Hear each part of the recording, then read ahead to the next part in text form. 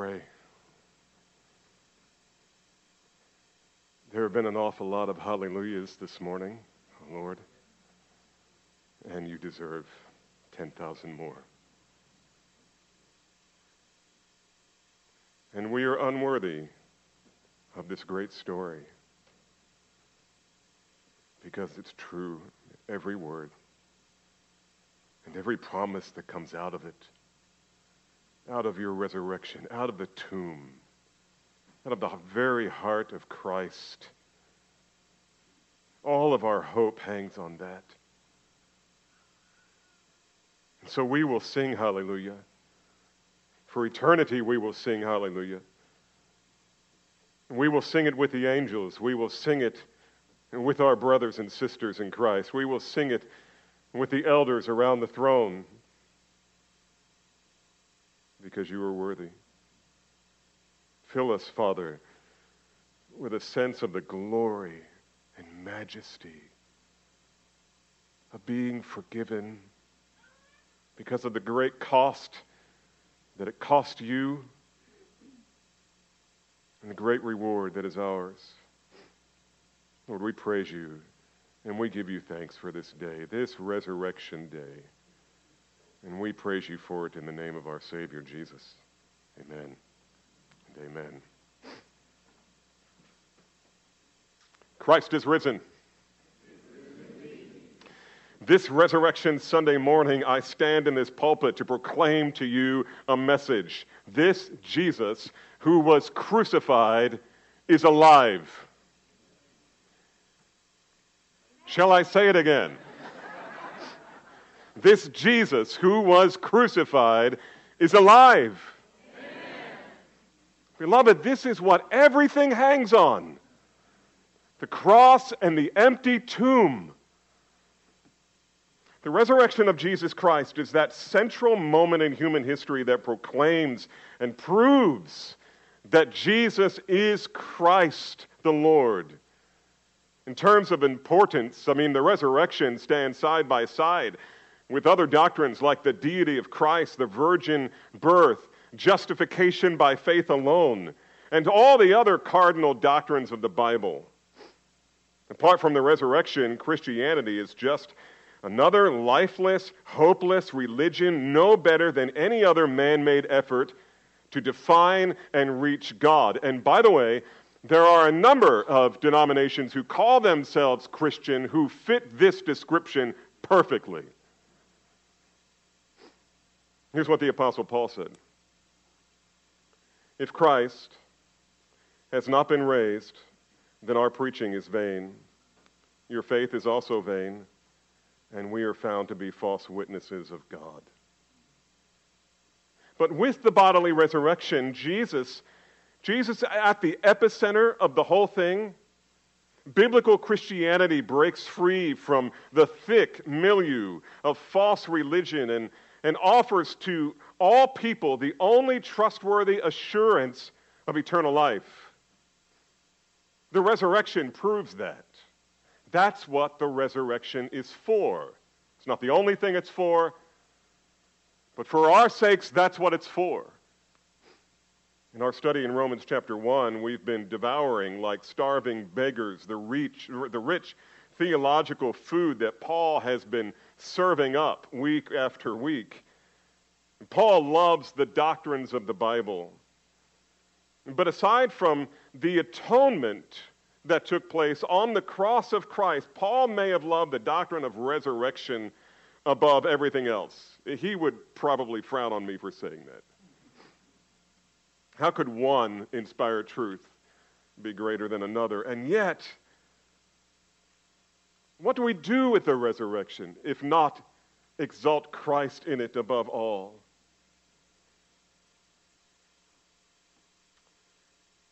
In his New Testament letters, I've counted nearly 55 times when Paul points to the necessity and benefits of the resurrection. In fact, you may remember in Romans 1, right? We've been studying Romans 1 for a little while.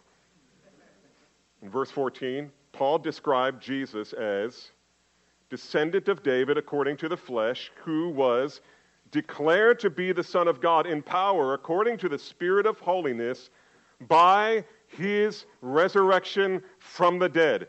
By his resurrection from the dead. So here's the question that he's answering. How can we know for certain that Jesus is the Son of God? Paul says we know it because he is risen from the dead. On this Resurrection Sunday morning, however, I want us to step aside from Paul's teaching in Romans for the most part and just take a few minutes to delight and relish the gospel resurrection narrative. Specifically, I want us to focus on the Gospel of Matthew. We looked at John's Gospel already this morning. Matthew's account of the resurrection is much shorter. And so turn with me to Matthew chapter 28. Because in the first 10 verses of this chapter, I see four narrative scenes that comprise Matthew's testimony of Jesus' resurrection. But before we examine them, let's do what Paul told us to do, namely to give attention to the public reading of the Scriptures. So stand with me, please, and turn to Matthew 28, and beginning with verse 1. Here is what we read. Now after the Sabbath, toward the dawn of the first day of the week, Mary Magdalene and the other Mary went to the tomb. And behold, there was a great earthquake, for an angel of the Lord descended from heaven and came and rolled back the stone and sat on it. His appearance was like lightning, and his clothing white as snow.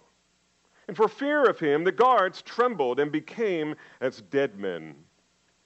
But the angel said to the woman, "Do not be afraid, for I know that you seek Jesus who was crucified. He is not here, for he is risen just as he said. Come and see the place where he lay, and then go quickly and tell his disciples that he is risen from the dead. And behold, he is going before you to Galilee. There you will see him. See, I have told you." So they departed quickly from the tomb with fear and great joy and ran to tell the disciples. And behold, Jesus met them and said, "Greetings." And they came up and took hold of his feet and worshipped him. And then Jesus said to them, "Do not be afraid. Go and tell my brothers to go to Galilee, and there they will see me." May the Lord add his blessing to the reading of his word. Well, the first movement in this narrative of resurrection is what we might call a scene of unrelenting affection. A scene of unrelenting affection. It was Sunday morning, the first day of the week. And as John tells us, it was still dark when the women came to the tomb. They'd come not merely as broken-hearted mourners, but rather as devoted lovers of Jesus. They loved Jesus. They adored Jesus. Their whole lives hung on Jesus. Mary Magdalene and the other Mary, how would you like to be called that, ladies? This is Mary, the other Mary. These two women had been faithful. Mary and the other Mary, she is the mother of James and Joseph. They had been faithful followers of Jesus from the beginning, or close to the beginning, all the way to the end at the cross. They had served Jesus in Galilee. They had stood by his side when he was being crucified, and now they were coming to perform a special act of service for the one that they love. Even though it was the third day since his death. So he's been in the grave. Count back 3. And now they're coming to see him? This, beloved, is nothing less than a display of unrelenting affection. Even after his death, these women could not pry themselves away. Only the law of God concerning the Sabbath could keep them from the grave. Mark tells us that they came to the tomb bearing spices, which they hoped to anoint Jesus' body. These were the same kind of spices that Joseph of Arimathea and Nicodemus would have applied between the linen wrappings. It was kind of an embalming preparation or balming ministry of Jesus. And they did it at night, almost night. They did it late afternoon. You might remember that Joseph and Nicodemus were in a bit of a hurry when they went through this process with Jesus' body. They wanted to take care of him. They wanted to honor him. This was actually an act of worship of him. He had been crucified on preparation day, we're told in 27 verse 62. And preparation day was the official Jewish designation for Friday because it was the day before the Sabbath. And on the Sabbath, no work was allowed to be done. So if you were going to have any kind of preparations, any food, any fire, anything that you were going to need on the Sabbath, it all had to be prepared the day before, hence preparation day, Friday. And so Joseph and Nicodemus had to get Jesus embalmed before the beginning of Shabbat, which is what the Jews called the Sabbath. And that was going to be a difficult task because they probably received Jesus' body from Pilate in late afternoon on Friday, and they had to be done their work by sundown because of the law. And so their time was extremely limited. Not only that, but the sheer volume of spices and perfumes they brought to the tomb was enormous. In those days, not everyone who died was wrapped and buried and packed in strips of linen. If you were a poor man and you died, people would generally dig a shallow grave and put rocks around you and pour dirt over you, and that would be it. If you were kind of in the middle class, so to speak, you might be put on a slab inside a tomb where the person's body would eventually decay and his bones would be gathered up and put into an ossuary in order to make room for someone else. An ossuary is a container. It's like a big jar that they would put bones in so that someone else could use that particular gravesite, that tomb. If a man was fairly wealthy or had wealthy friends, he would be wrapped in linen cloths like Lazarus was. And those strips would be packed with various spices that would act as a very pungent perfume to kind of mask the smell, the odor of the decomposition process. In fact, it wasn't uncommon for a rich man's body to be wrapped with 50 pounds of this expensive perfume. It was a sign of honor. It was a sign of dignity. It was a sign of status in the eyes of those who were making the sacrifice. The more spices were added in the embalming process, the greater the honor of the deceased. When Jesus died, however, he was not buried on the surface of the ground or laid uncovered on a slab to eventually decay and have his bones put in a jar. No, he was given a rich man's burial. He was given the burial of a king. In fact, Nicodemus and Joseph prepared for his body. As they prepared for it, they didn't use 50 pounds of spices. We read in John 19:39 that it was nearly 100 pounds of spices and nard and perfume. It was a mixture of myrrh and aloes, about 100 pounds, John says. And then John tells us that this was to fulfill prophecy. What was happening to him after his death was actually prophesied beforehand, when Isaiah said that the Messiah's grave would be assigned with wicked men, and yet he would be with a rich man in his death. In fact, there were 2 rich men in his death. Well, Mary Magdalene and the other Mary knew how much perfume had been wrapped around Jesus' in these cloths already. According to chapter 27, verse 61, they had been sitting there watching late afternoon on Friday when Nicodemus and Joseph of Arimathea was doing their work, embalming Jesus. But to them, 100 pounds of perfume wasn't enough to give appropriate honor to the one that they had come to love. And so they came back just as soon as they could. They came back even before the sun rose 2 days later. They came right after the Sabbath, even before sunrise, to declare by the addition of their spices that Jesus is more worthy of sacrificial honor even than the greatest of kings.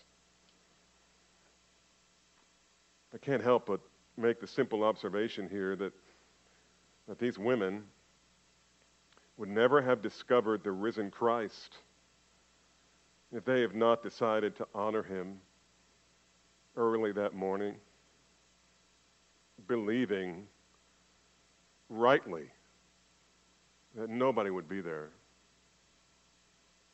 and the stone would have it sealed. The privilege of being the first to discover his miraculous resurrection was given to them simply because they were the ones who showed up. They came. None of the men came. None of the disciples, with all their bravado, none of them came. But the ones who loved him, at least two of them, two of his disciples, they just couldn't stay away. Beloved, the mark of a true child of God has never been religious activity or agreeing with a doctrinal statement. Rather, it has always been a heart that loves Christ. Those who have been forgiven much love much. And I know that there are some of you here this morning, either in this room or in the congregation down the hall. I shouldn't say it like that. They get a little peculiar about that. I'm just kidding, you guys. You know I love you. The mark of a true child of God has never been ritual. It's never been agreeing to a doctrinal statement. It's about loving Christ. I know there are some of you here who think you're the most wretched sinner in this church.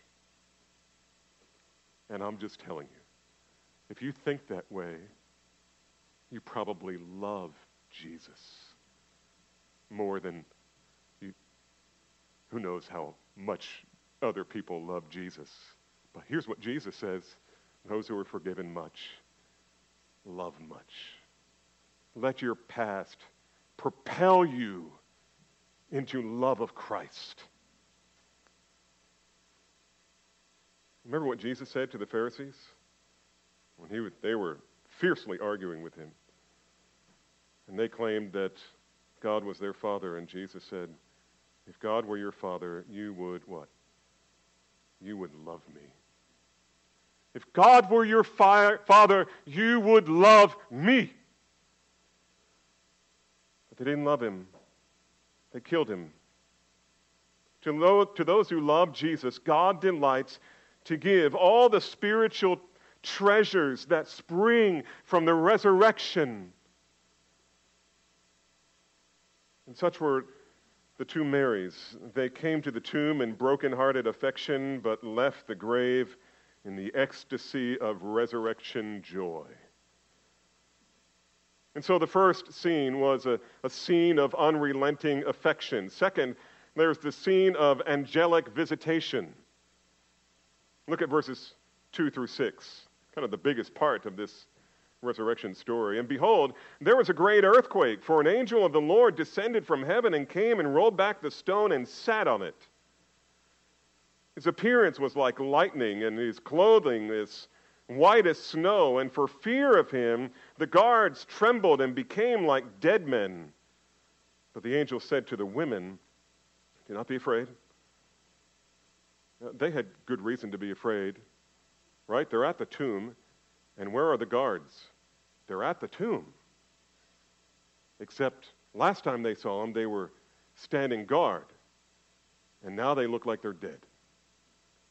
It's no wonder the angel had to say, don't be afraid, this is not going to happen to you. This is not going to happen to you. Do not be afraid, for I know that you seek Jesus who is crucified. He is not here, for he is risen, as he said. Come, see the place where he lay.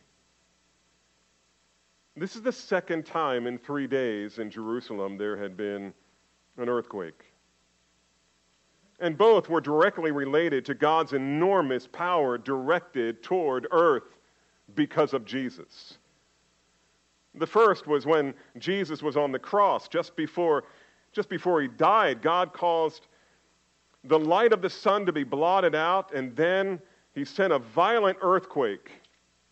It was a massive, unmistakable display of sovereign displeasure. God was angry. But here, in this text, you get the sense that God sent the second earthquake as kind of a rock-splitting display of sovereign joy. His Son is risen, just as he said. The Son of God had conquered death and sin, and the ramifications of which indeed are earth-shattering. Matthew tells us the earthquake was accompanied by a mighty angel of the Lord who, sent by God, came to Jesus' tomb and rolled the great stone away and sat down on the top of it, to the utter horror of the soldiers guarding the tomb, and to the sheer delight, at least eventually, of the women who came to see Jesus. It's no wonder the soldiers were afraid. The angel's appearance was like lightning. What does that mean? I don't know. They were really bright. It's like, a 1,000-lumen flashlight being beamed into your eyes. His clothing was white as snow. Lightning white is not a typical description of fabric. The only beings in the universe who shine with a lightning whiteness are those who have been, listen carefully, in the presence of God. On the Mount of Transfiguration, Jesus appeared and was changed so that he shined like lightning, except he wasn't reflecting God's light, his brightness. It was his glory that was exposed. And Moses, when he came down from the mountain and received the 10 Commandments, he had to wear a veil over his face so as not to scare the people, because his face shined for having been in the very presence of God. Matthew tells us, verse 4, that the guards shook for fear and became like dead men. The Greek word here gives the impression that these men were so terrified of this heavenly being that they fell to the ground and shook until they passed out. And the women were afraid too. In fact, John tells us that Mary Magdalene didn't hang around to see the angel. As soon as she saw the empty tomb and the guards laying there as if dead, she took off running to tell Peter and the others that someone had taken Jesus' body. But the other Mary, and a few other women who are not named here but are in another gospel, they stayed behind and got to see the angel and to hear his message. Look at verses 5 and 6. The angel says, "Do not be afraid, for I know that you seek Jesus who is crucified. He is not here, for he is risen just as he said. Come and see the place where he lay." I want you to note here that the angel had nothing to say to the soldiers. As far as he was concerned, they could just lay on the ground and quiver. But to these precious women, whom God the Father loved, God the Son loved these women. In fact, I can't point to a scripture, but I bet it's true. When Jesus died, he went to the right hand of the Father. That part we know. And then on the third day, with angels standing by, early before the sun rose, Jesus said, "Go, take the message, tell them." And when they came, the earth shook. And so he says, don't be afraid. The angel knew why they were there. And God had sent the angel to deliver this message. And what is the message? Well, here's the message. Jesus is no longer in the tomb, but no one has stolen his body. And Mark tells us that another angel also appeared and invited the women to come and look into the tomb for themselves. And there would have been no mistaking what they saw. With 100 pounds of aloe and myrrh pressed between strips of cloth, it would have been lying there like a stiff, hollow cocoon, shaped like a man.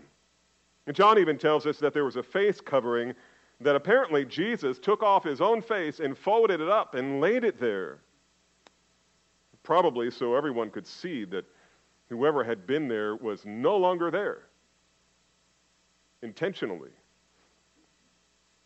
The angel then, knowing that seeing is not always believing, appeals to the very words of Jesus. He says in verse 6, "He has risen." Now listen carefully to these simple words.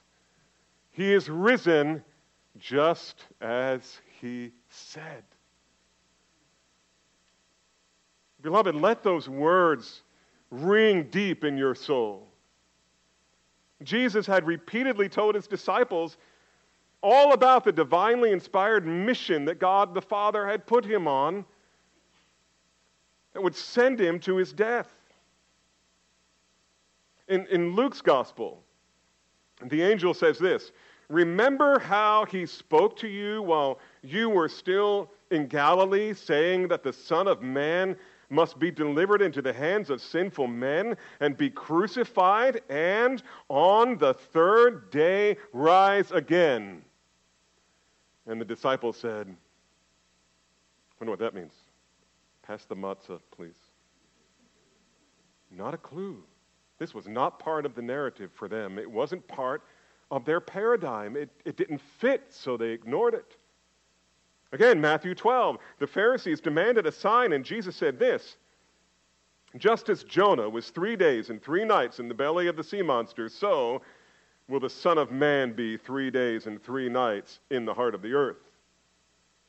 And again, Matthew 16:21, from that time Jesus began to show his disciples that he must go to Jerusalem and suffer many things from the elders and chief priests and scribes and be killed and be raised up on the third day.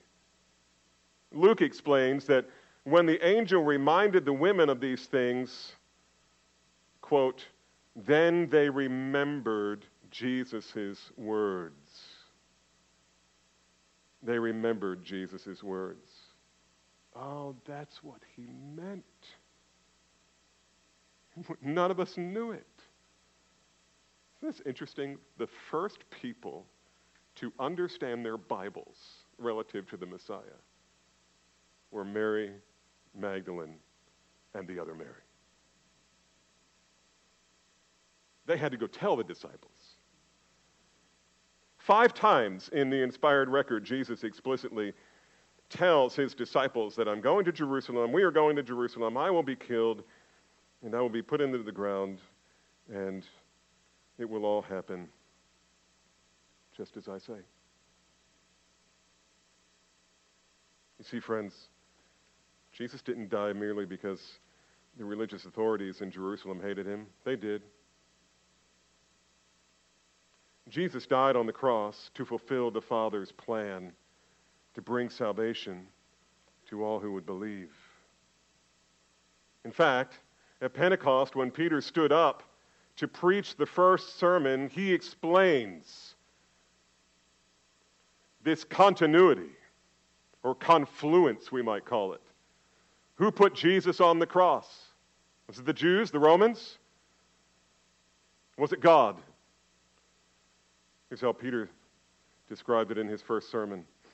This man, speaking of Jesus, delivered over, listen carefully, delivered over by the predetermined plan and foreknowledge of God, you nailed to a cross by the hands of godless men and put him to death. But God raised him up again, putting an end to the agony of death, since it was impossible for him to be held by its power. Now, there's deep, rich theology there that we will get to in Romans 8 and 9, about 10 years from now. What I want you to see is that every detail of Jesus' death and resurrection were so many elements of the saving mission the Father had established for his Son before the world began. His sovereign hand orchestrated everything to the praise of his glory and to the salvation of all who would believe. And it all happened, you can say it with me now, just as he said. Friends, Jesus is not like you. He's not like me. He is God in flesh. He is the Alpha and the Omega, the beginning and the end. He knows the end from the beginning because, not because he's smart enough to figure it out, but because his invisible hand of providence orchestrates all things to accomplish God's holy will. And so we can trust this, that in one sense or another, everything is just as he said. If there is one maverick molecule in the universe, God is not sovereign, but he is. And he holds the worlds together by his powerful word. So we've reviewed the scene of the unrelenting affection, the scene of angelic visitation. Thirdly, a scene of gospel proclamation. Verses 7 and 8, the angels are still speaking here to the women, and he says, "Then go quickly and tell his disciples that he is risen from the dead. And behold, he is going before you to Galilee, and there you will see him. I have told you." And so they departed quickly from the tomb with fear and great joy and ran to tell his disciples.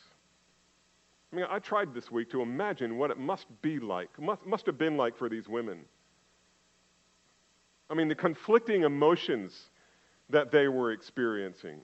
Matthew mentions two of them, namely fear and joy, which typically don't happen in the same person at the same time. Fear and joy. Not doubt, fear and joy, because the death of Jesus had been the most devastating experience of their lives. Fear and joy, because they just got to interact with an angel from heaven who didn't kill them. And joy also because the message that was delivered, and fear also because it was too good to be true and they didn't want to be disappointed again. But they didn't have time to process any of that. They were told to go, so they took off running. The text says they departed quickly. They were on a very real and important mission, and they wasted no time in fulfilling it. Before we finish up here, I want to make another observation. And I've made this before, but I just want you to hear it. I want you ladies to hear this, all right? Everywhere Jesus and his gospel go, women are elevated. They're lifted up. They're not oppressed. When the church is acting like the church, when the gospel is having its due effect on the lives of men and women, women aren't oppressed. They're cared for. They're loved. Their opinions matter. Their labor is cherished. Did you notice that in these 10 verses, not a single man played an active role in the story? In Matthew's version of the gospel. inspired by the Holy Spirit, might I add. We just mentioned how God providentially governs over all and moves all to accomplish his holy will. That's his providence. We have to conclude that the only women who were at the tomb that Easter morning were there because it was the will of God that they be there. He wanted the two Marys and a few other women, not mentioned here, to be the first to know. And by the same token, in the mystery of his providence, he didn't want Peter to be first. That would have been a disaster. For the rest of his life, he would have to say, I know, Mary Magdalene was there first. Isn't this interesting? These subtle things in the Word of God that teach us how to live. Do we remember, just on the same theme, do you remember the first person that Jesus explicitly said, I am the Messiah? Do you know who that was? The woman at the well, who had had 5 husbands, and the one she had now was not her husband. It was to that woman, in that conversation, that Jesus said, you're speaking of the Messiah? I who speak to you am he. He didn't do that by accident. He had an appointment there with that woman. He was announcing that he was the Messiah to that woman. And then the first revival that broke out wasn't in Jerusalem. It was in Samaria, the outcasts, the half-Jews. Jesus loved the outcasts. The fact that there was a group of women who traveled with Jesus bears this out. And here, under the authority of the resurrected Christ, the two Marys were the first to see the empty tomb, and the first to see the angel, and the first to see the resurrected Christ. And they were the only ones who were sent to go, like the shepherds in Bethlehem, to announce the good news. In fact, the news that they bore would prove to be greater than the disciples would even believe at first.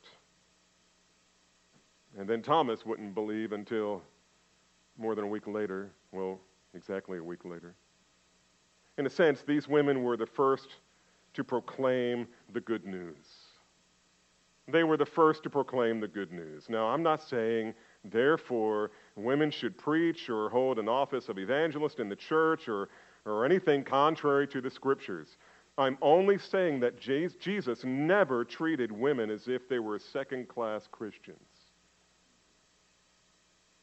And we rejoice in that, don't we, men? We rejoice. And much more could be said about that, but the story isn't quite over. We've reviewed the scene of unrelenting affection, the scene of angelic visitation, the scene of gospel proclamation, and finally, the scene of worshipful elation. Verses 9 and 10.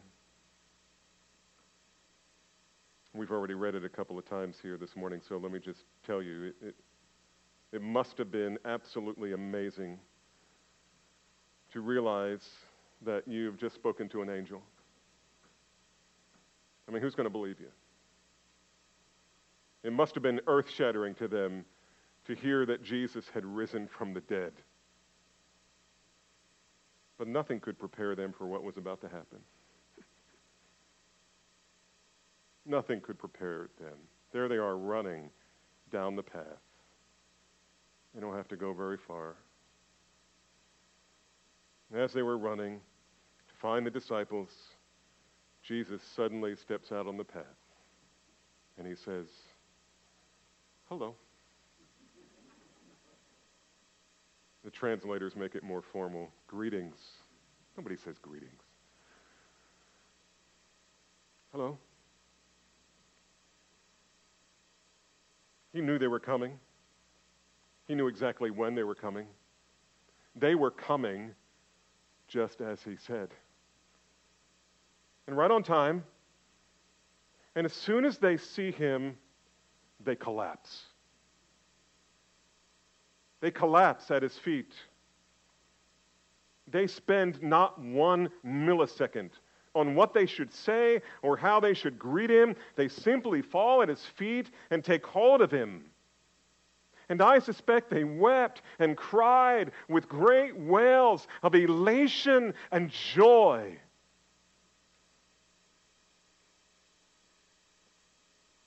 He must have had 1,000 questions. How can it be that you're alive? Lord, we were at the cross. We saw you die. We saw you die. You've been in the grave for 3 days. What does it mean? How can this be? Where do we go from here? Well, there would be time for such questions. And you got to know, when Jesus entered the upper room that night, and before he did that, by the way, he met the 2 disciples on the road to Emmaus. That's an amazing story. But it's not here in Matthew, it's in Luke. So read it later. But you know, that night, that first night when he came, when the doors were locked and they were fearful, now they're targets of the Pharisees, the Sanhedrin. And they're hiding, and the door was no problem for Jesus. He just arrived. And you know what he said? Hello. Greetings. Like, peace be to you, right? Peace. Like, don't freak out that I'm here.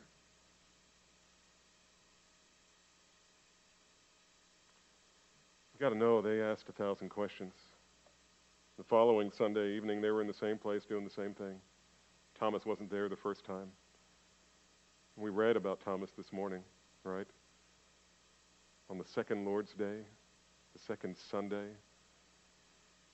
That evening, they were in the upper room, and Jesus appears. And Jesus says, Thomas, we need to talk. Come. Put your fingers into my hands. Put your hand into my side. Stop being faithless, but believing.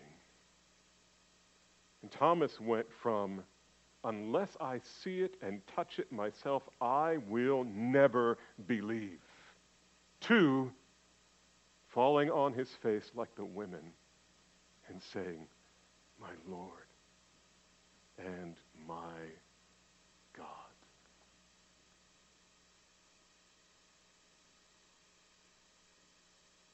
It's amazing.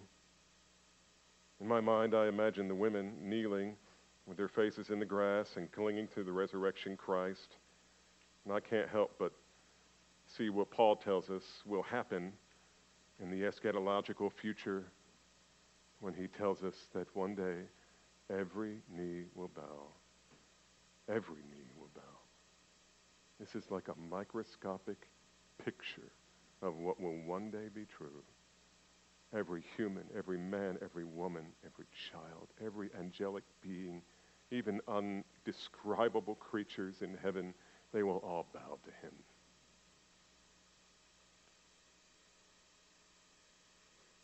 Isn't this a wonderful gospel narrative of the resurrection? And beloved, I want you to hear this. This message is for you. It is for you. It is for you who are church-going people and you love Jesus. This is for you. Of all people, you should delight in this. You should worship over this. You should, on the way home, be singing about it and praying about it and rejoicing in it.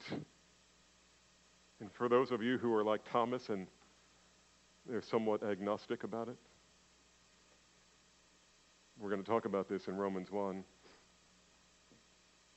You know that you believe there is a God. It is not possible for you to do otherwise. You may say you're an atheist. God doesn't believe in atheists. What he believes in is people who just don't want a relationship with God. And that's the most foolish thing in the world and the most dangerous. I plead with you. I plead with you. Let it be today. Stop suppressing the truth in unrighteousness. Believe. Fall before his feet as Thomas did and say, "My Lord, my God, forgive me." And he will forgive. Can I end with just a few simple facts? I don't know why I'm asking. It won't take me the 1 minute that I have left. Are you ready for this? Buddha's tomb, occupied. Confucius's tomb, occupied. Muhammad's tomb, occupied. Jesus' tomb, empty. So, friends, I stand in this pulpit this Resurrection Sunday to deliver the same message the women delivered to the disciples. This Jesus who was crucified is alive. He is risen. He is risen indeed. Let's pray. Lord,